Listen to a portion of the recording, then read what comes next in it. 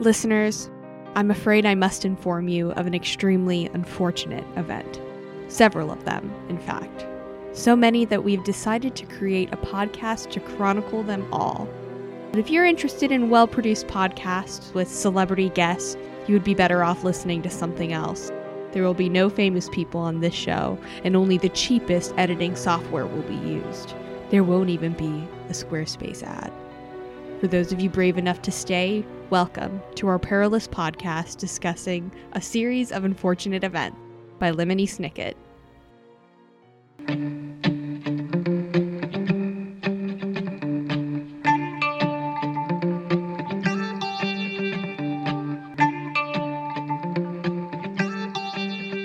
Your electric glow is all I feel.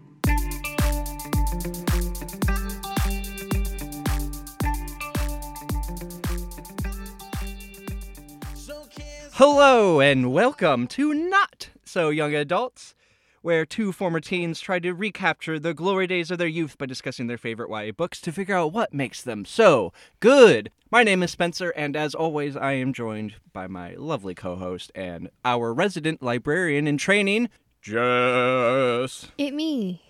Hello, how are you, Jess? Hi, I'm doing pretty good. We're recording pretty early in the morning. Yeah, right we got now. a nice, lovely morning show feel going on. I'm wearing a cardigan. Yeah? You have your tea. I got tea. I have my little hot water bottle because it's a little chili beans. Yeah, it's a little chili beans in here. A rare occurrence here in El Paso. Don't want to give away our location now. Sure. But I'm happy to be joining y'all. And Yeehaw. today we're going to be talking about book the ninth. 9.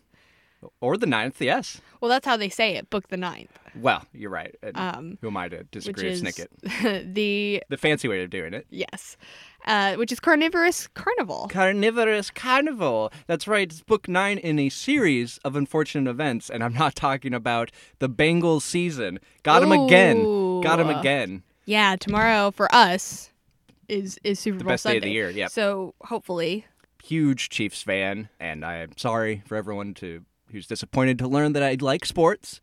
But I promise I like it in the nerdiest way possible. it's very true. I'm all about, like, the analytics, breaking down the different formations and plays and schematics. I am not cool. That is all. Glad we established that.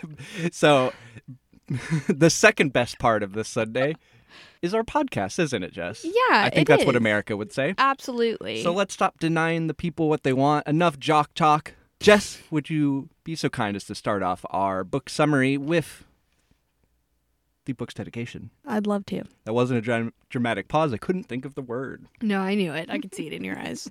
You could see the fear. For Beatrice, our love broke my heart and stopped yours. So book 9 begins directly after the events of the hostile hospital, with the Baudelaire's hiding in the trunk of Count Olaf's car. Listening in on Olaf and his troop, the children learn that Olaf is traveling to the mountainous hinterlands. Just lost all our Scandinavian listeners. There it is, out the window. Bye-bye. They don't have electricity, I don't think. What? I don't know. They still wear clogs, right? Oh, God. We're so bad at this. Danish. Like, there's a difference.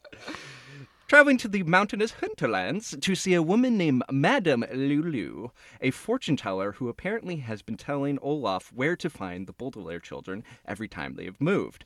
But this time he plans to use her to find out if one of the Baudelaire parents is in fact alive. Car finally stops, and after Olaf and his troop depart, the children climb out and see a sign saying the Great Malenko. Oh no! They're at a Juggalo festival! No, Help! no. Oh, that's my fanfic. No, they see a sign reading Caligari Carnival. They're at the circus. How fun. Yeah, I know. Can't wait for circus-themed books.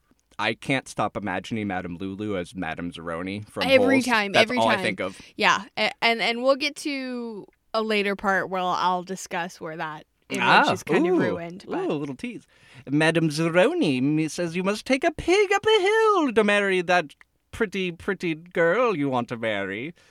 That's from Holes. yeah, which we'll probably cover later on. Oh, definitely. That's going to be one of our first. Yeah. Well, the children notice a phone booth and try to call Mr. Poe. Apparently, there weren't any telegraphs available. Got him. But the operator refuses to connect them without any money. Clearly, they've never heard of Carrot Top because, just call collect, right? Is that a Carrot Top bit? Well, no, that's the only reason I know who Carrot Top is because of his commercials for calling collect. I've never seen these. What? All I know is that he does a lot of steroids and he makes props. Yeah, well, he was also a spokesperson for collect calls. I didn't know that was a business. I thought that was just an infrastructure thing. I didn't know I guess that has to be a business. I think part of the money that the person pays when they're paying for the call, it probably goes to this collect call service. Sounds like a scummy endeavor. Any hoozle. Shout out to Carrot Top. The children then sneak over to Madame Lulu's caravan, where they hear her complaining about her circus not getting enough customers. The children recognize her accent as the same one Olaf used when he was disguised as Gunther in the Ersatz elevator. For those who don't remember, his accent was just sounding vaguely European and saying please randomly in sentences. In places where it shouldn't be. Just isn't hello please. Could you come over please? Like Amanda please. Did Amanda rip off? Show. No, I don't think so. I think the Amanda Show was first. All right. If there's dancing lobsters in this book, though, I'm going to start getting suspicious. Olaf demands to consult Lulu's crystal ball, but she reminds him that the ball only works in the morning. The children decide to infiltrate the carnival in order to find out how Madame Lulu keeps finding them and if she truly knows the fate of their parents. So, using clothes from Olaf's trunk, the Baudelaires disguise themselves as carnival freaks. Klaus and Violet share an oversized shirt and pants to look like a two-headed person, while Sunny puts on one of Olaf's fake beards to make it appear like she is entirely covered in fur. And by put on a fake beard, I mean she climbs into it, which's gotta be disgusting. Children go to Madame Lulu's trailer and ask to join the carnival's freak show. To disguise their voices, Klaus, who is now going by the name Elliot, spoke in a high-pitched voice, while Violet, now Beverly, used a deep voice. And Sunny simply spoke in growls as she was now Chabo the wolf baby. The audiobook does such an excellent job with these voices. I mean, Klaus's voice is fine, whatever. But Violet's voice or Beverly's voice is so deep. It's actually insane. I almost couldn't get into it because it was so funny. Just every time she spoke was who's the Tim Curry? It was Tim Curry's deepest of deep voices. So he's not doing a girl doing a deep voice. He's just doing Tim Curry doing a deep voice. His deep voice, yes. It's That's amazing. Perfect. Oh, I love the Tim Currys. I need to start listening to the audiobooks just to hear these little snippets. Yeah. After making Violet and Klaus attempt to eat an ear of corn and Sunny show off her menacing teeth, Madame Lulu allows the children to join her circus. Honestly, probably one of the least degrading showbiz auditions you can have. Eating the corn, I was very uncomfortable with that scene. Hey, you don't know what it's like out there, babe. The things I had to do to get in the Sea Lion show. She takes them to the Freaks trailer, where they meet Hugo the Hunchback, Colette the Contortionist, and Kevin, who's ambidextrous. The next freak. Kevin is our favorite character ever. He might be the best character in the whole series. It's so funny. The next day, the children learn that Lulu had told Olaf that one of the Baudelaire parents was still alive. Gasp. And is located somewhere in the Mortman Mountains. Later, after suffering through a humiliating freak show, the children attempt to inspire the other freaks to leave the circus, but words fall on deaf, and in Kevin's case, ambidextrous, ears. They refuse to believe that any of them could do any other work. Yeah. They're like, I mean, come on, you could be like an air traffic control person. No plane would follow the directions of a man with equally functioning hands. That's Kevin's just refuses to believe he's anything but the Elephant Man. It's outrageous. As the children are trying to convince Kevin that ambidextrous people can in fact have normal jobs, they are interrupted by a loud and unsettling roar. The freaks go out to find Olaf's car parked in front of their trailer. Attached to it was a giant metal cage packed with several very large and very unhappy lions. Olaf announces to a gathering crowd that the carnival has a new exciting attraction, A lion pit was to be dug, and the next day, one of the freaks was going to be thrown into it. How fun! How exciting. Cool. Yay! Well, that night, the children sneak into Madame Lulu's tent. In the center of the tent was a table with a crystal ball sitting on top. Violet quickly figures out that Madame Lulu used a series of ropes and pulleys to create special effects that made her crystal ball appear to be magic. Ooh, showmanship. Yeah. Under the table, the Baudelaires discover the true secret behind Madame Lulu's fortune-telling. A library! Never underestimate the power of a well-stocked library. Indeed.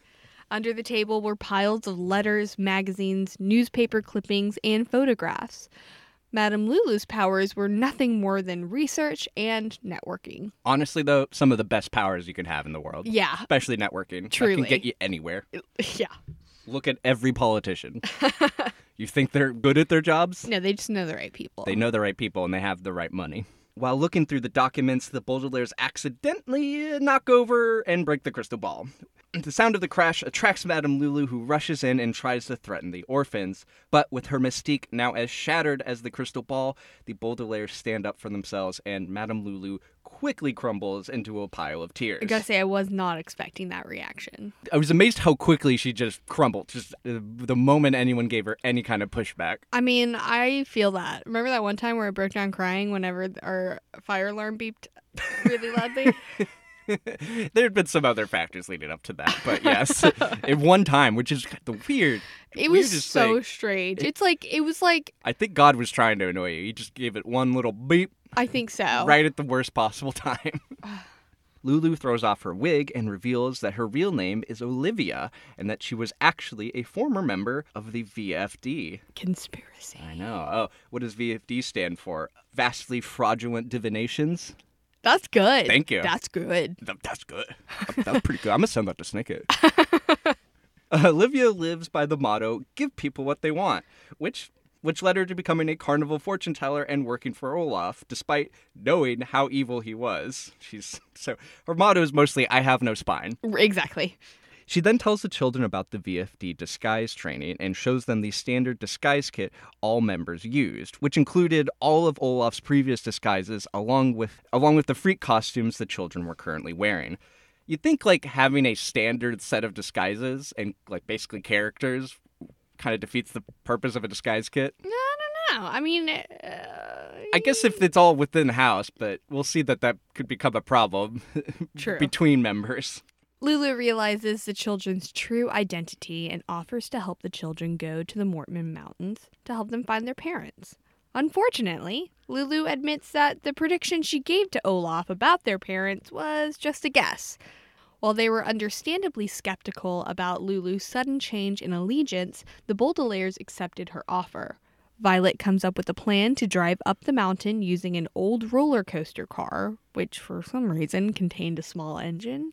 I don't think he knows how roller coasters work. Yeah, I don't think like each roller coaster car has its own engine. No, in fact, there's just It's on a track. engine. It's on a track. Yeah. You pull it up, and the power of gravity is what runs the entire yeah. roller. Anyways, okay. We know that. We know that. I'm not getting into this. I don't know anything about engineering. Anyways. We do know like how physics works. Right.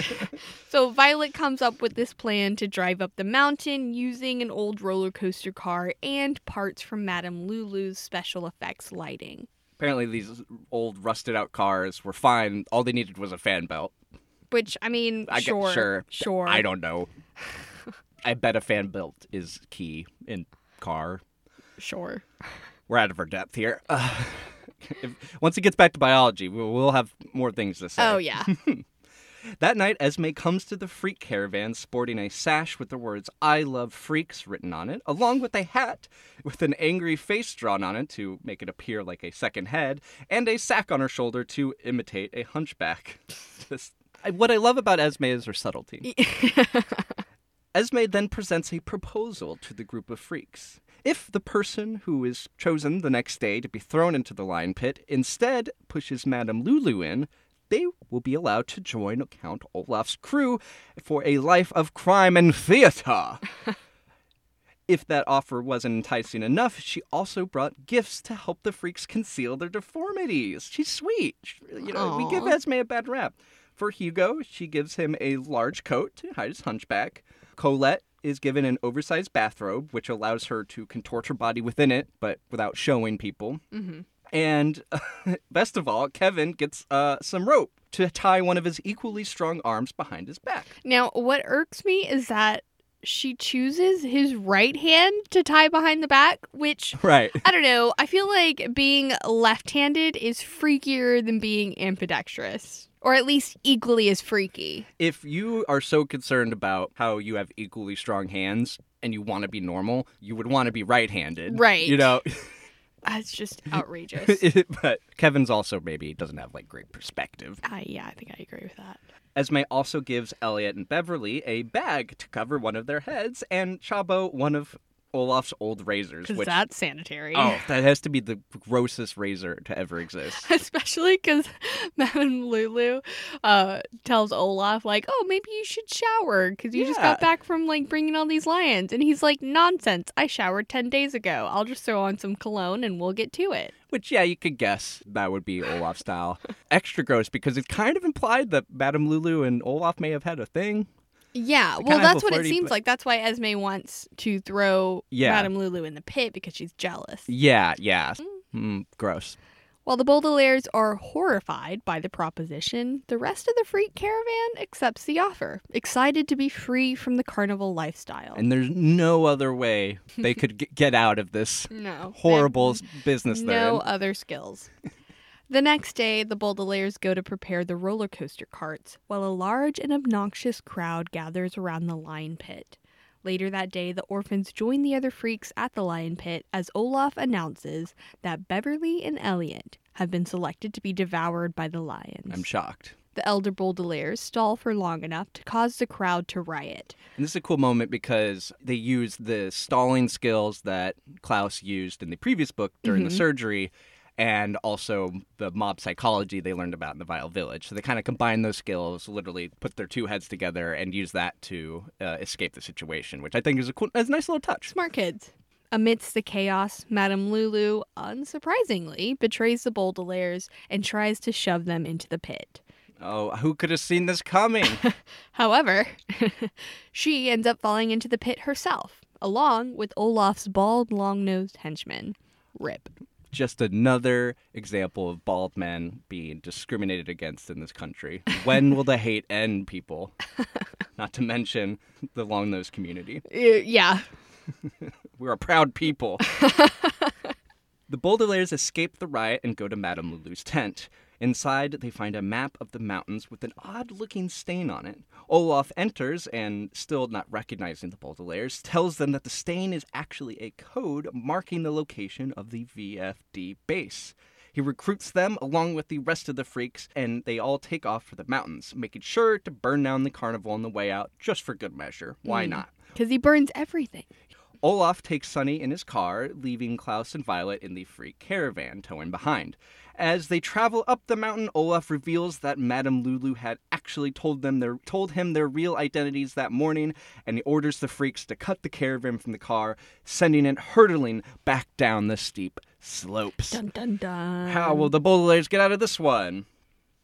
Okay, so normally we do the editor's note, and we will be, but got something special for this one. So the note has several missing parts in it, and I saw in the fan wiki someone offers a possible translation of what it's supposed to mean, which is good. It seems like that's pretty accurate. But I thought I'd try my own just to see what I came up with, see if I maybe got a little more accurate of a translation. So I'm going to read them back to back. Can I read the original? Yes, I was going to ask. Okay, yeah, that's good. exactly what I was going to ask. To my kind Itor, I hope you can read that. The weather here is so freezing that the ink in my typewriter ribbon occasionally, here in the Valley of Four, the icy has, and the results are quite.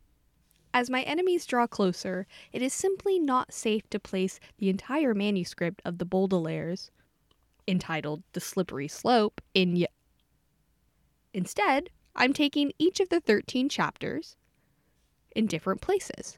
Quote, the world is, she will give you a key in which, the first chapter, as well as a rear photograph of a swarm of to help Mr. Hellquist with his illustrations. Under no circumstances should you... Treese. Remember, last hope that the tales of... To the general... That's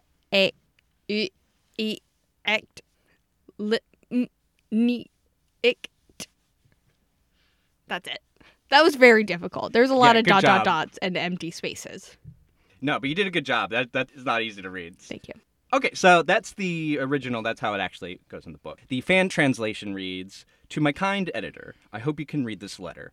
The weather here is so freezing that the ink in my typewriter ribbon occasionally stops flowing. Here in the Valley of Four Drafts, the icy river has thawed, and the results are quite spectacular. As my enemies draw closer, it is simply not safe to place the entire manuscript of the Baudelaire's latest adventure, entitled The Slippery Slope, in your immediate possession. Instead, I am taking each of the 13 chapters of the story away and put them in all different places. The world is quiet here." So there's still a blank in the fan translation, so I'm not sure what that's supposed to be. But so it's the different places blank. Then, quote, "The world is quiet here. She will give you a key which will unlock the box." I think they're saying the password is "the world is quiet here." Probably. And she will give you a key which will unlock the box which contains the first chapter, as well as a rare photograph of a swarm of snow gnats,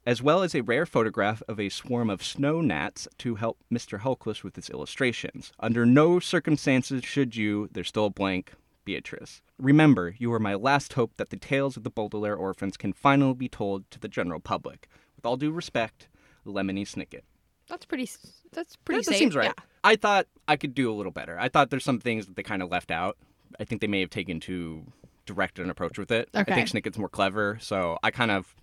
Mad-libbed it a little bit. I mad-libbed it a bit, but I'm really trying to get the essence of what Snicket is trying to say here. So, "To my kind eagle exhibitor, I hope you can read things, otherwise writing this would be useless.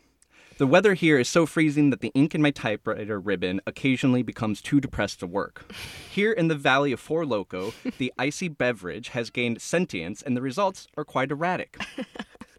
As my enemies draw closer, it is simply not safe to place the entire manuscript of the Baudelaire's political tweets, entitled The Slippery Slope, in your hard drive. Instead, I am taking each of the 13 chapters to radioactive fallout zones. Oh, by the way, I call tweets chapters. In different places. The world is flat," said my friend Shirley, "and she will give you a key, which will open a box containing proof of Shirley's claims. The introduction is a bit long, so I would just skip to the first chapter, as well as a rare photograph of an illicit drug... as well as a rare photograph of a swarm of illicit drugs to help Mr. Hellquist with his illustrations. No. Under no circumstances should you kiss that person. It's actually the recently passed Beatrice. That one's kind of dark. Remember, uses me last hope that the tales of Mothman can be given to the... Sorry. Remember, uses me last hope that the tales of the Mothman can be given to the general from those car insurance commercials. You know that guy who's the general, he had the jingle about the car insurance? That guy. I-A-U-E-X-L-M-N-I-C-T. I couldn't think of one for that. Sorry. That was pretty... impressive. Honestly, very impressive. I feel like the fan translation really missed the ball on not including Mothman, which we know is a character in the story. It's going to come at some point. I mean, you can feel Mothman in the background of all of this. I feel Mothman in the background of all of this.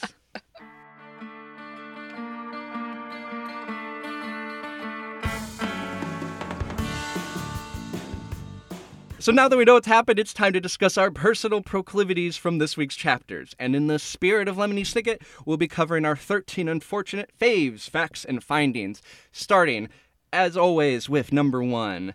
Snicket really got me again in this book with chapter 5, where he defines the phrase déjà vu and then repeats the exact same page. Right, but it's like it starts at chapter 5, so you still get like the chapter 5 illustrations. Yeah, so you get it twice. It's the exact same page twice. And then towards the end, he's defining déjà vu again, but then he does the same paragraph from the chapter 5. It's great. It's so funny. Actually, in the audiobook version, it's quite a treat as well, because at the beginning of every chapter, there's like a little snippet of a little song. And they played it at the start of both chapter 5s as well. Oh, that's cute.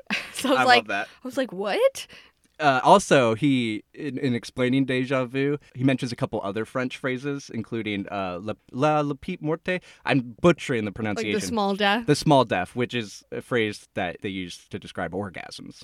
No way. Yeah, you haven't heard that? No. That's what they call orgasms. What? La petite morte, the little death. I would have thought that would be like a sneeze or something. Are they not similar?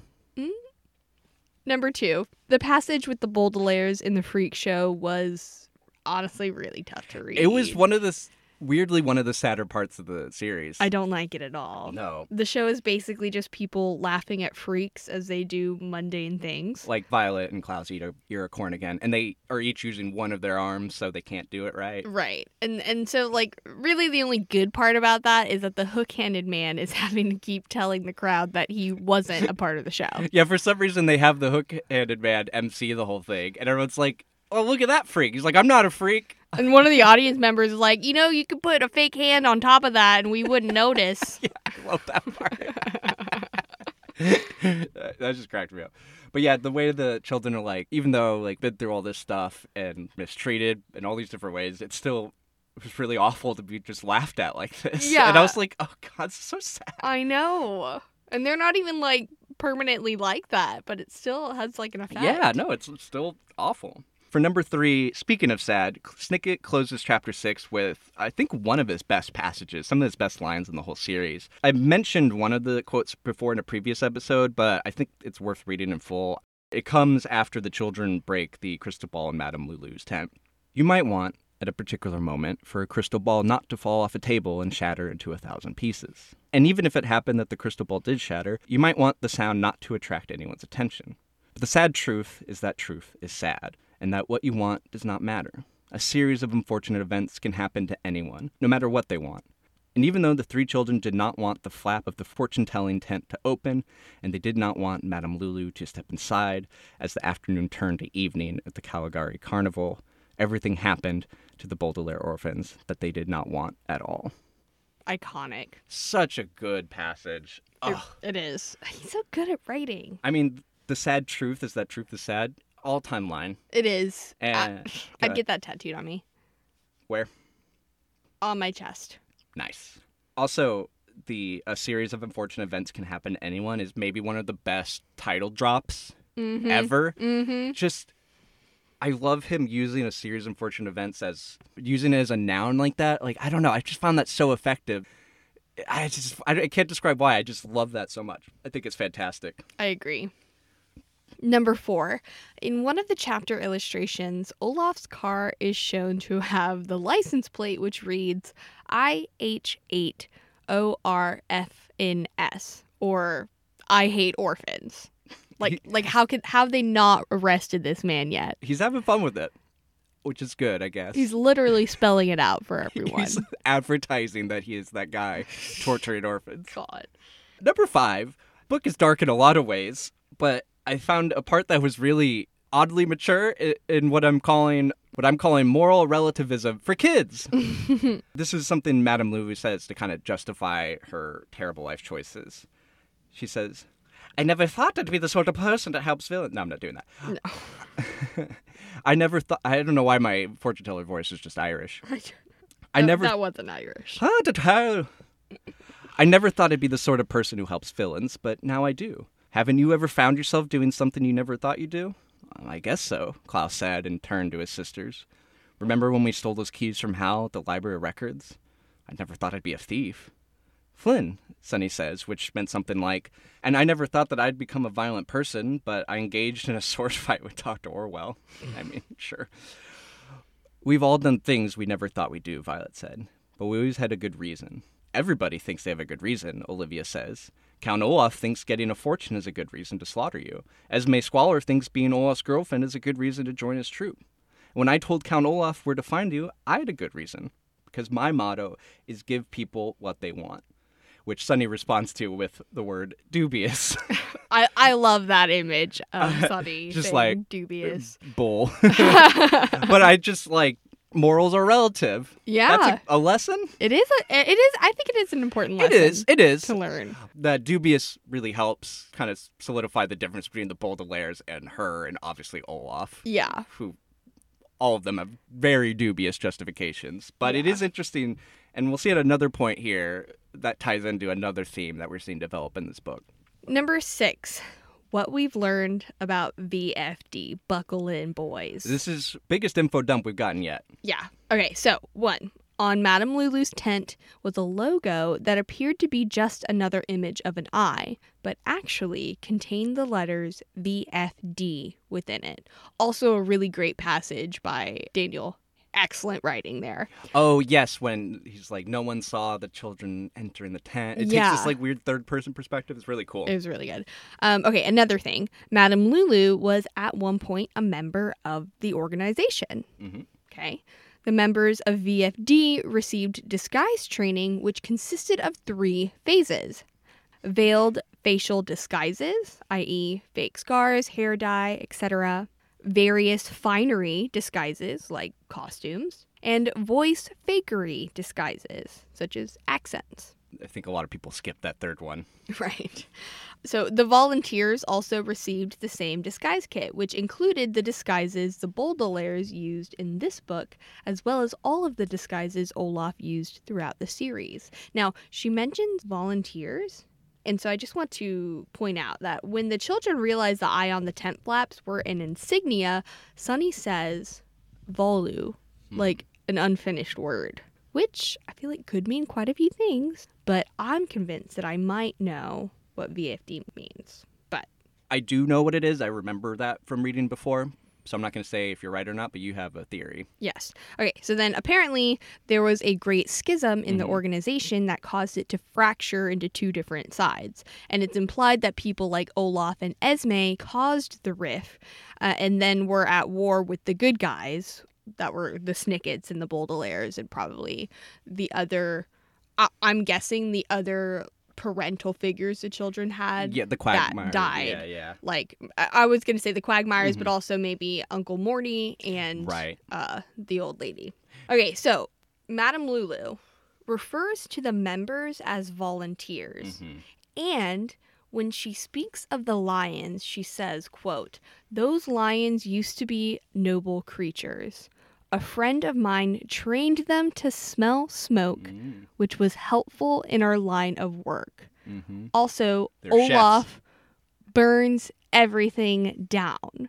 Okay, so let's cut scene. I'm driving home from work one day.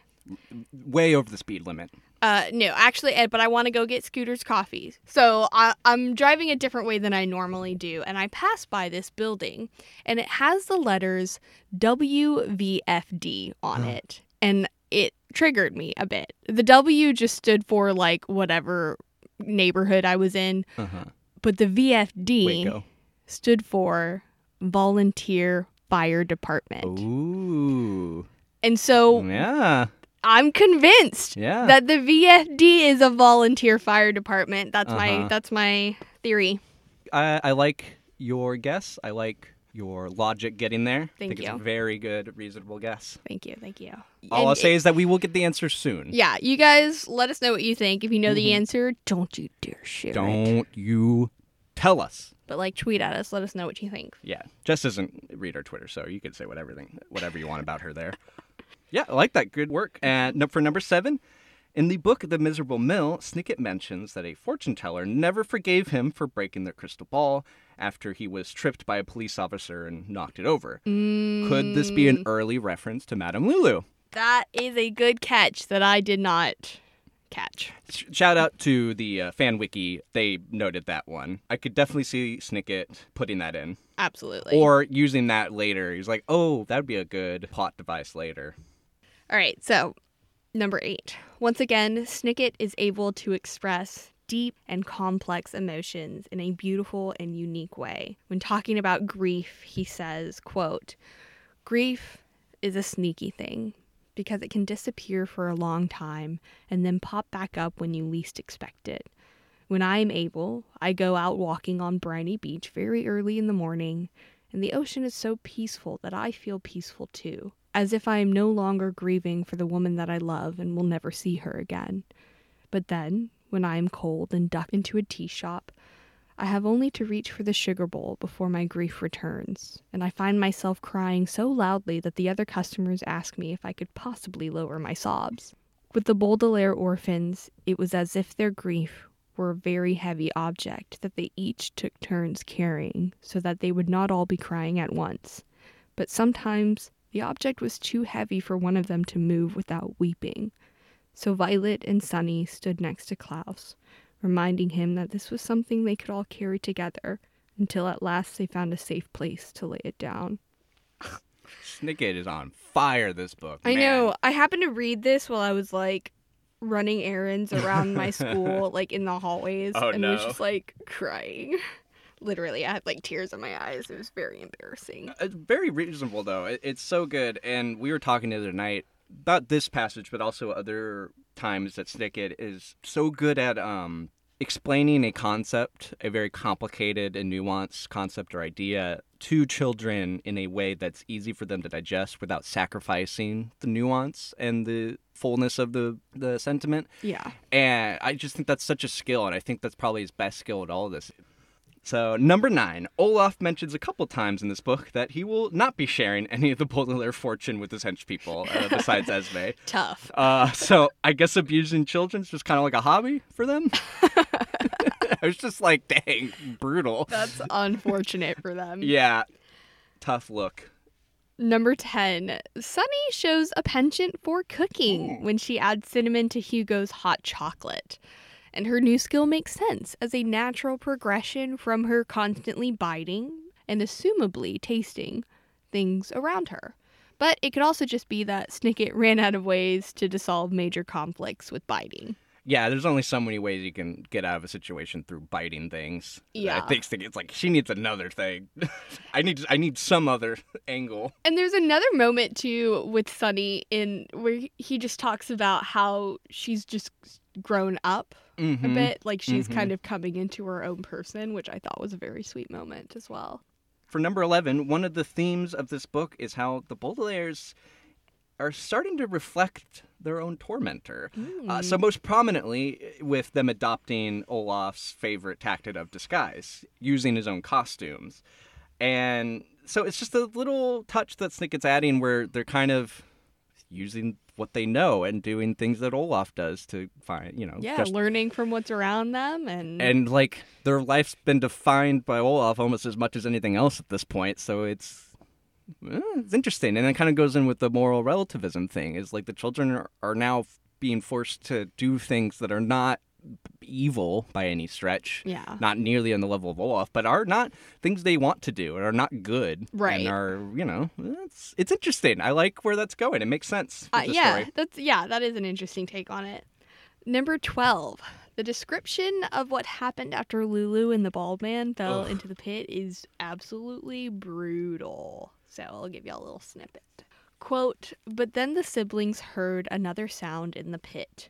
A horrible crunching and ripping sound that was far worse than the roaring of the beasts. The crowd stopped arguing to see what was making the noise, but the Baudelaires were not interested in seeing anything more, and stepped back from the terrible sound and huddled against one another with their eyes shut as tightly as possible.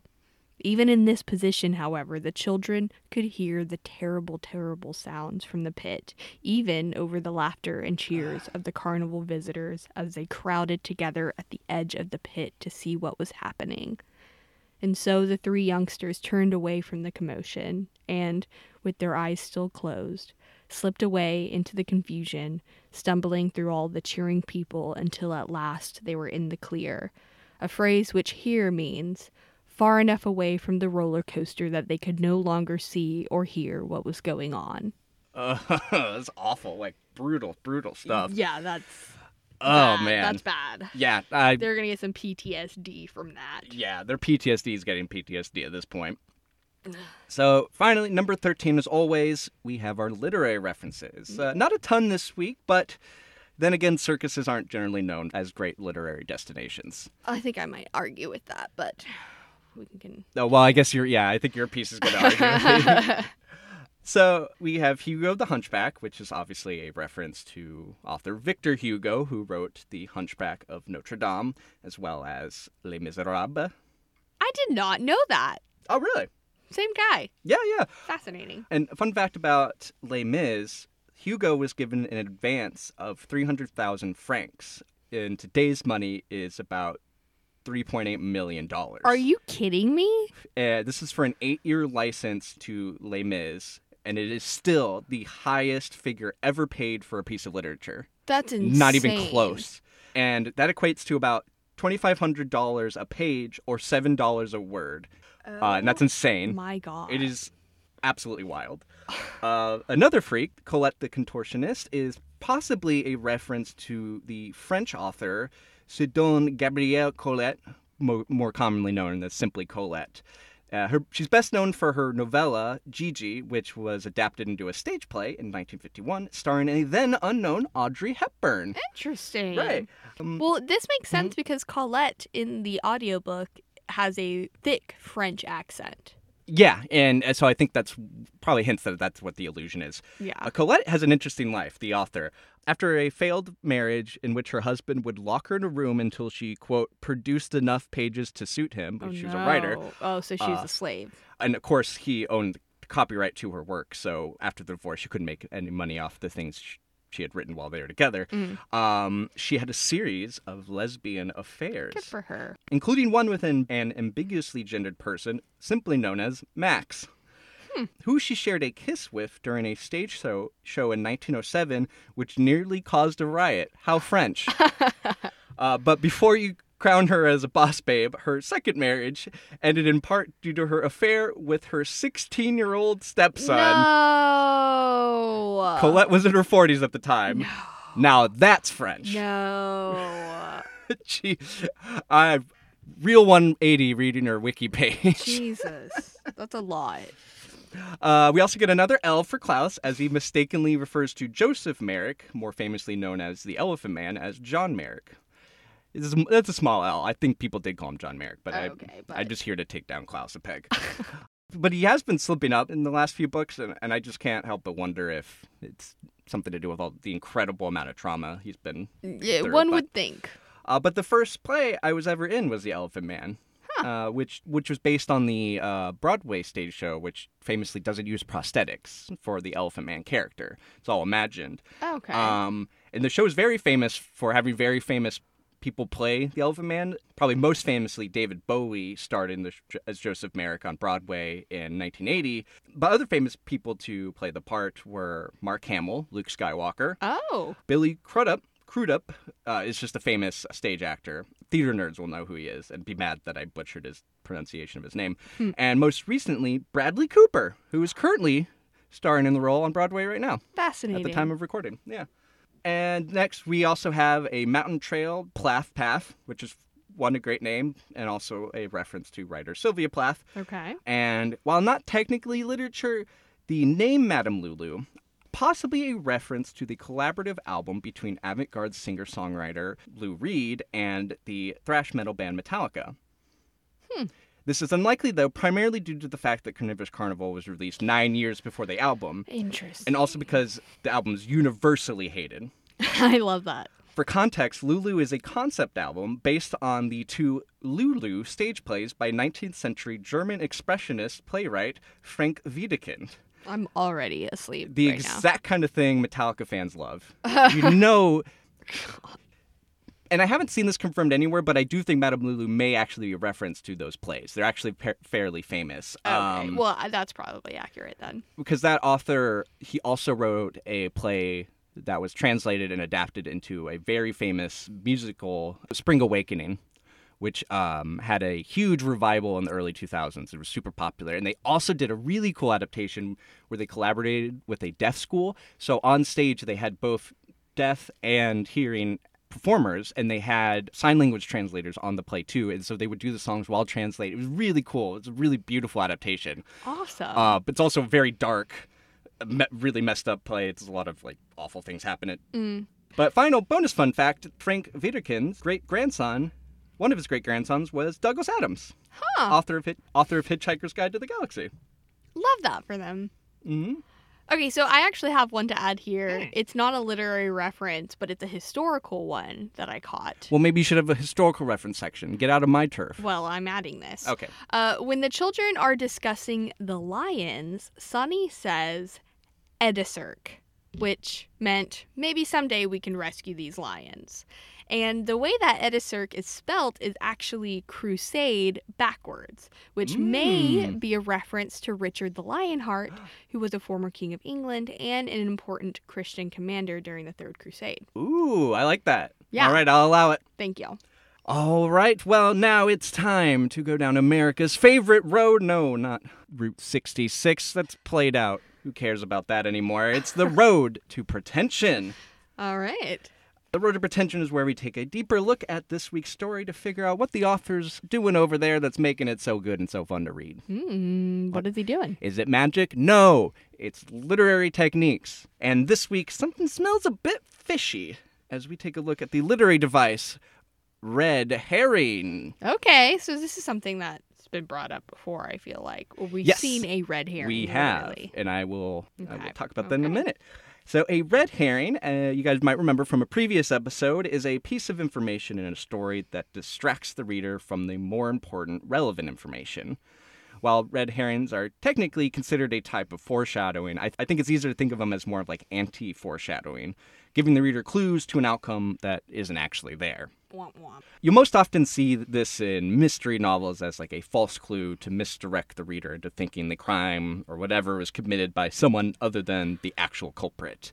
They're a staple in pretty much every Sherlock Holmes story or every Agatha Christie book. So the term red herring has actually a pretty interesting origin, primarily because of the fact that there is no such thing as a red herring. Really? There is no fish called a red herring. Oh, they're just herring. Well, yeah, so rather the term refers to curing a fish, usually herring, in a strong brine which causes the meat to turn red, as well as giving it a particularly strong odor. I can hear the Scandinavian listeners' mouths watering from here. God. They're just taking shots today. The phrase used in the way that we know it now comes from an 1807 article written by journalist William Cobbett, or Colbat. Who knows? He's dead now, doesn't matter. Who criticizes the English press for falsely reporting Napoleon's defeat by comparing it to the practice of throwing off scent hounds using fish.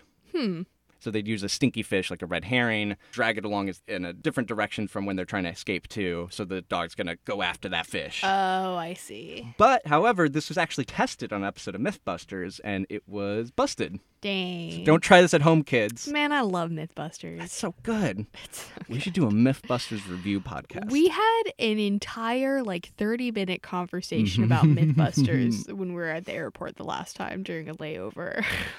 It was great. Anyways, back to books. So red herrings are a great device for an author to use to build tension in the story and keep the audience from quickly figuring out what's going to happen next. However, you do have to be careful in using them because for a red herring to be effective, it needs to make sense within the story. It also has to be properly set up before being revealed. Otherwise, it may come off as lazy or cheap. Kind of the same way, it's kind of like a Deus Ex Machina feels. Kind of cheap and just kind of pulled out of nowhere. Yeah.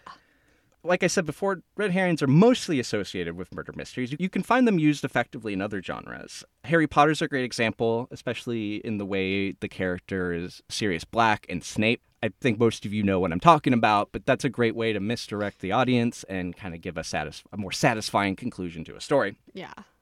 But I think one of my favorites is actually in the book Great Expectations by Charles Dickens. Spoiler warning for Great Expectations, but it's been out for over 100 years, and you're not going to read it. I won't. So the main character, Pip, is invited to the home of a wealthy widow to entertain her niece, who is the same age as Pip. And when Pip later learns that he has a wealthy benefactor who is going to pay for him to become a gentleman, he assumes that it was the rich widow. However, he later learns that it was actually an escaped convict that Pip had helped out earlier in the story when he was a kid. Pip is horrified at first to learn that this criminal has been sponsoring his whole life, but he eventually learns not to judge others and the fallacy of class system, blah, blah, blah. Whatever. You don't care. Yeah. It's good, though. It's a really good book, actually. I read it last year. It reads really well. Dickens is a good author. Who could have guessed?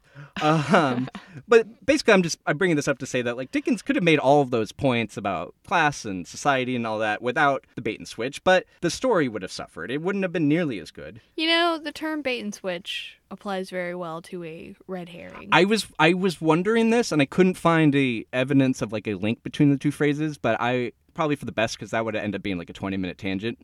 But it did seem like those are so similar, it has to be a relation. I didn't find it. So if you guys know if there is, let us know. Yeah, let us know. So using the widow as a red herring allows the audience to feel the shock that Pip feels, and also forces the audience to reconsider how they were perceiving the widow and making assumptions just as Pip did. So it's forcing you to be in the mind of the character, which makes it a way better story. And I like this example because it's not the kind of story that a reader would expect to be purposely misled in. And I think that's what makes it so much more effective. Because you assume when you're watching like a CSI or whatever, like the first suspect isn't going to be the real killer or whatever. Right. Because they need a 30-minute show. So you're kind of expecting to be misled. But in Great Expectations, you're not thinking like Dickens is like playing a joke on you the whole time. You just don't see that. Yeah. So I think that's really cool. Which brings us to the Carnivorous Carnival. Obviously, it's not a mystery or detective series, but A Series of Unfortunate Events is more willing than like a Dickens book to play with its audience. Mm-hmm. Snicket loves to be subversive and unexpected. As we talked about before, he constantly is playing with the established story tropes, especially children's story tropes, to keep the audience on their toes. I think the same applies, especially for the story's biggest secret so far, the meaning of VFD. Which has me hooked. Much like a herring. Exactly. I'm going with the fish puns. I love it. I think you could really split A Series of Unfortunate Events in two halves, which I've dubbed BSQ and ASQ. Or Before Shouty Quaggies and After Shouty Quaggies. Quaggies? I love that. Right? So when I wrote it, I didn't get like a red line saying that was a typo. So either that's a real word or I've already added Quaggies into my personal dictionary on Microsoft on our I think that's what it is because I'm seeing the red lines. Okay, yeah, that must be a thing. Since the end of Austere Academy, when the Quagmires shouted VFD as they were being taken by Olaf, the story of the Baudelaires has revolved around those three letters. Yet, 4 books later, we have learned, except for this book, really nothing about VFD. Yeah. And still, we don't know what the actual acronym stands for.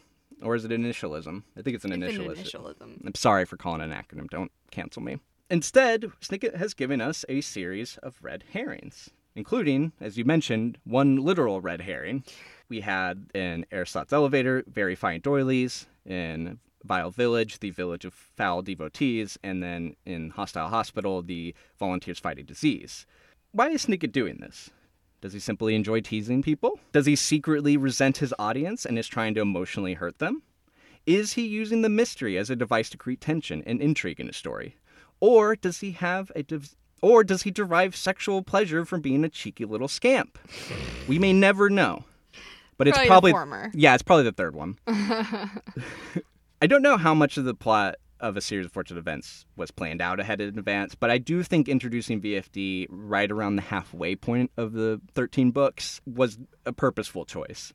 Because at this point, every book had been following the same basic outline, and the children being taken to a new guardian, foiling one of Olaf's evil schemes. Seeing the VFD mystery freshens up the story by adding a overarching narrative, a long-term payoff, if you will. So even when we return to the traditional guardian plotline in Aristotle's Elevator, it doesn't feel as stale because something else is going on greater than just Olaf in a disguise and their guardians being dimwits. Right. And perhaps coincidentally, this is the same book in which the Baudelaires are tricked by a literal red herring. Love that part. Right? So, obviously, if Snicket wants to keep the plotline going over multiple books, he can't just reveal all the information about VFD at once. So instead, he employs a series of fake-outs, or red herrings, while giving out just little crumbs of real information. Each fake VFD also adds to the mystique of the real one. It builds it up even further in the reader's mind. And it also shows off Snicket's exceptional vocabulary, because I don't know how he manages to come up with so many phrases for VFD. It's actually impressive. It's very impressive. For sure.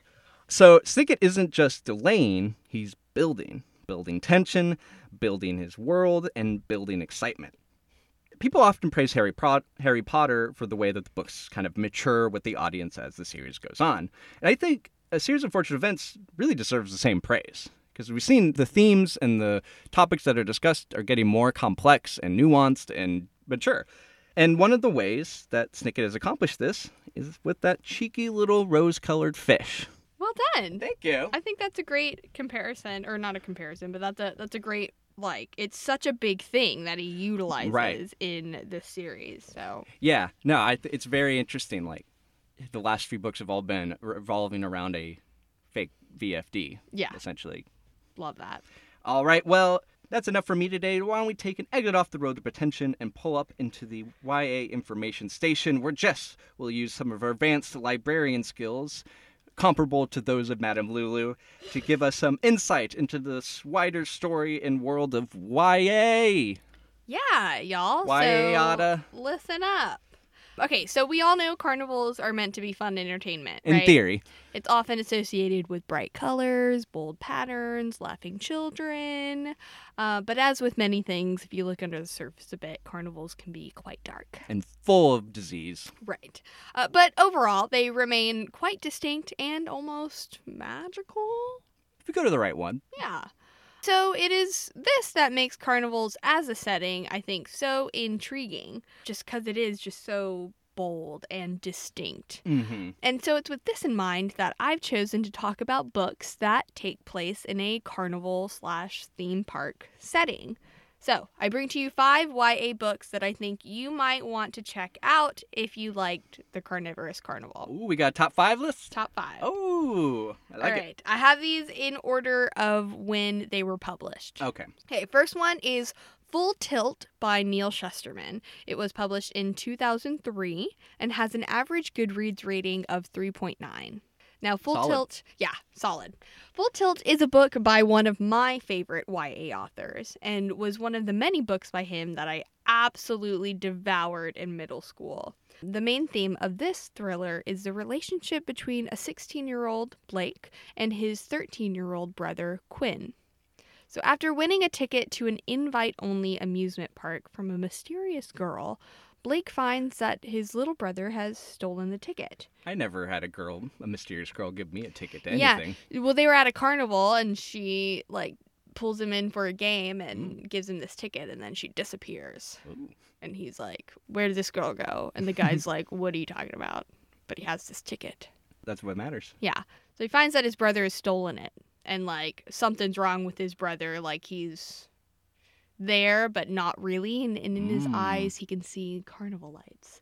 Ooh. So he's like, it has something to do with this carnival ticket. So he makes his way into the Phantom Carnival, only to learn that in order to get out, he must survive 7 deadly rides by dawn. Dope. Yes, each ride represents a deep personal fear, Ooh. and Blake must face them all if he's to save himself and his brother before the night is over. It's like Scott Pilgrim, but with roller coasters. Yeah, roller coasters. The Hall of Mirrors is my personal favorite one. That's gotta be great. Yeah, no, it's a really interesting read. So I like that. if you're into thriller, creepy, definitely pick this one up. Awesome, I love that. So the second one is The Night Circus by Erin Morgenstern, and this was published in 2011. The average Goodreads rating is 4.03, which is pretty good. Very good. It's also won the Goodreads Choice Award and the American Library Association's Alex Award in 2012. All right. So, The Night Circus is one that arrives with no warning, appearing and reappearing at random in cities and towns all around. It's only open at night and shows off the world's best magical talent. Celia and Marco are 2 young magicians who have been raised to be the best at what they do and will eventually face off in a battle of wills and magic. Yes. The only problem is, in such close proximity, the 2 can't help but to fall in love. Of course. Regardless of their magic and their love, the show and competition must go on. Got a little bit of a tumultuous relationship. This book was originally written for NaNoWriMo over 3 3 sessions of NaNoWriMo. Wow, shout out to it. NaNoWriMo. Yeah, and the audiobook is narrated by Jim Dale, who you all might know as the American narrator for the Harry Potter series. Oh. Yes. Our equivalent of Alan Davies. Not Alan Davies. No, Stephen Fry. Stephen Fry, yeah. Exactly. So, Cool.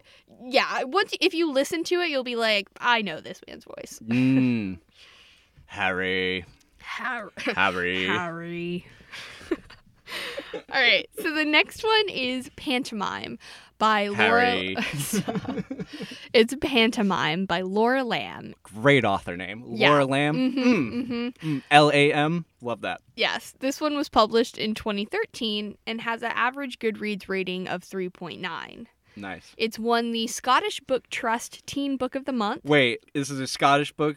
No, it isn't. Oh, No, this okay. isn't I was like, yeah, no. a Scottish book written by someone with the last name Lamb?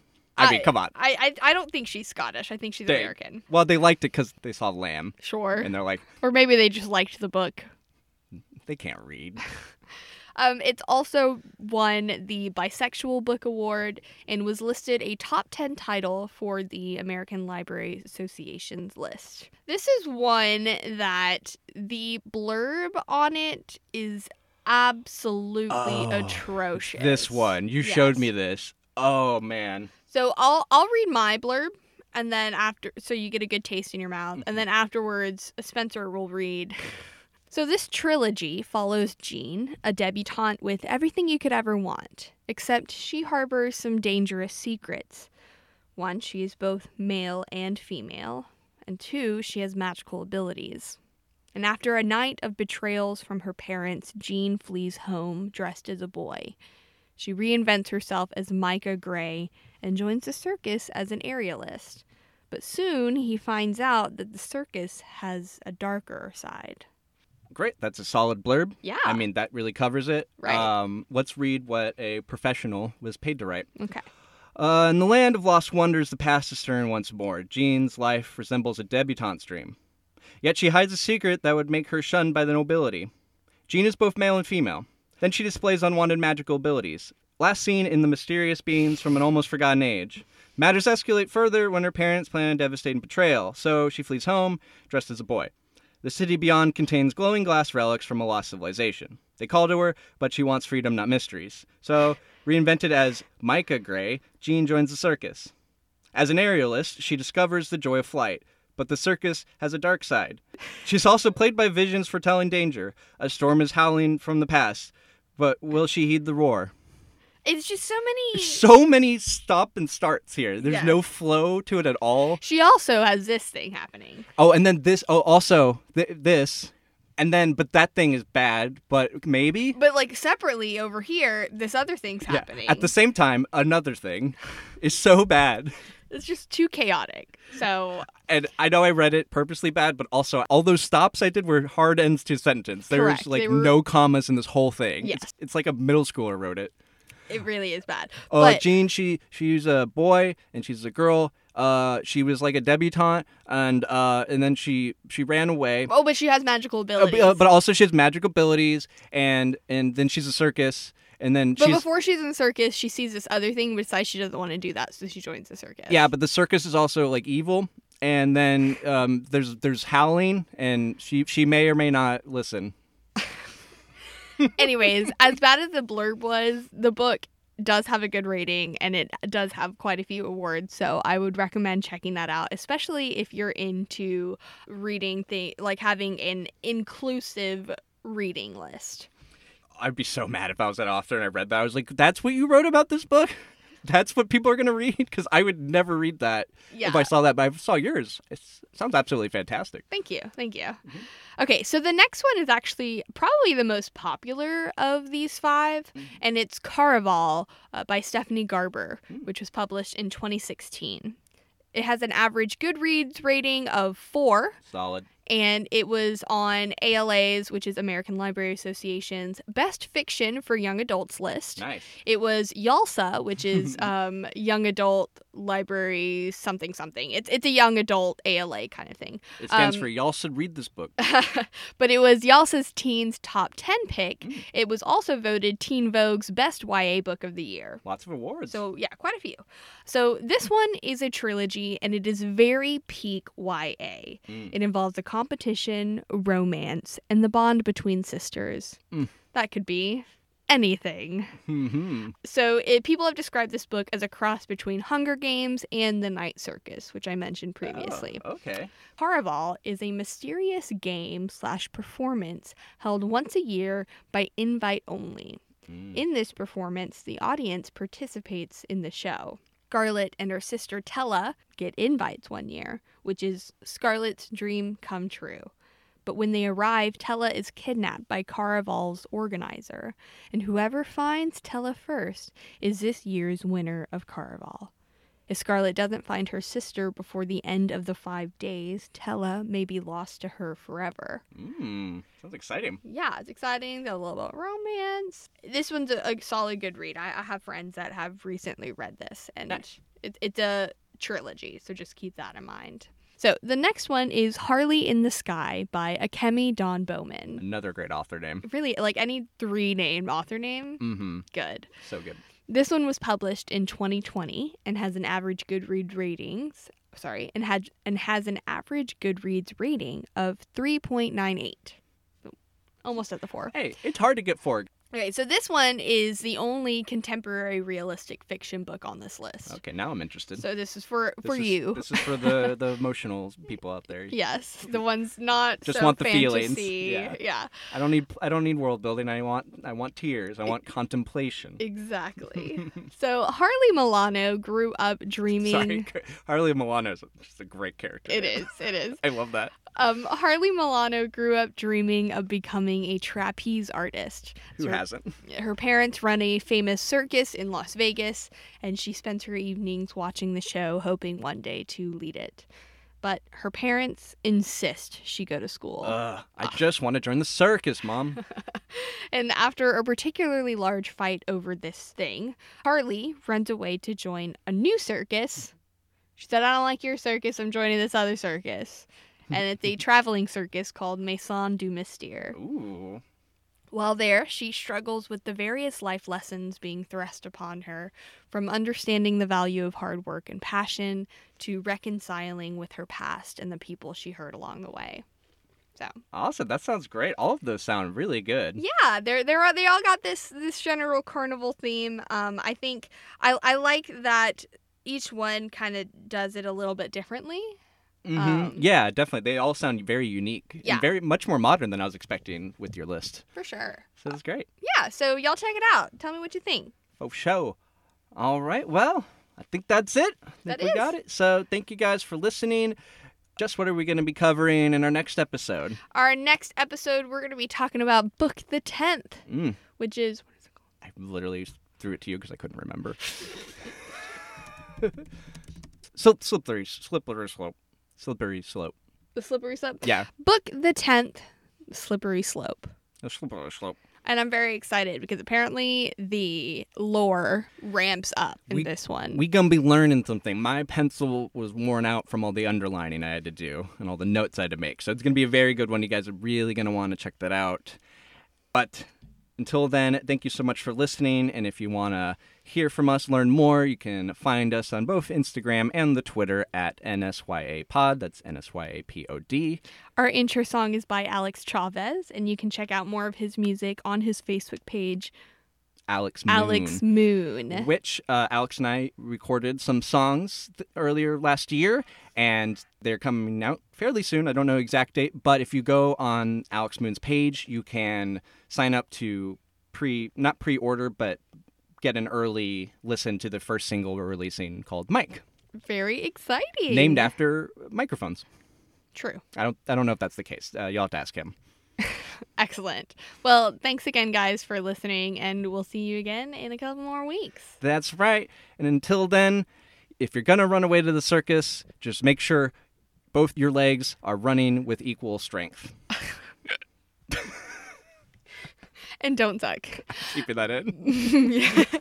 Bye.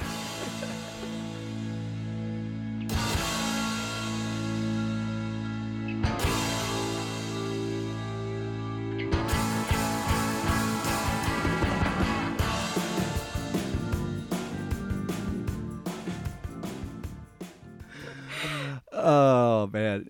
My diaphragm attacked me. I hate when that happens. I hate when my duodenum rebels against the rest of my body. That's deep in your gut, okay? You wouldn't have heard that. I felt it. Starting a revolution. They're singing all the Les Mis songs over there.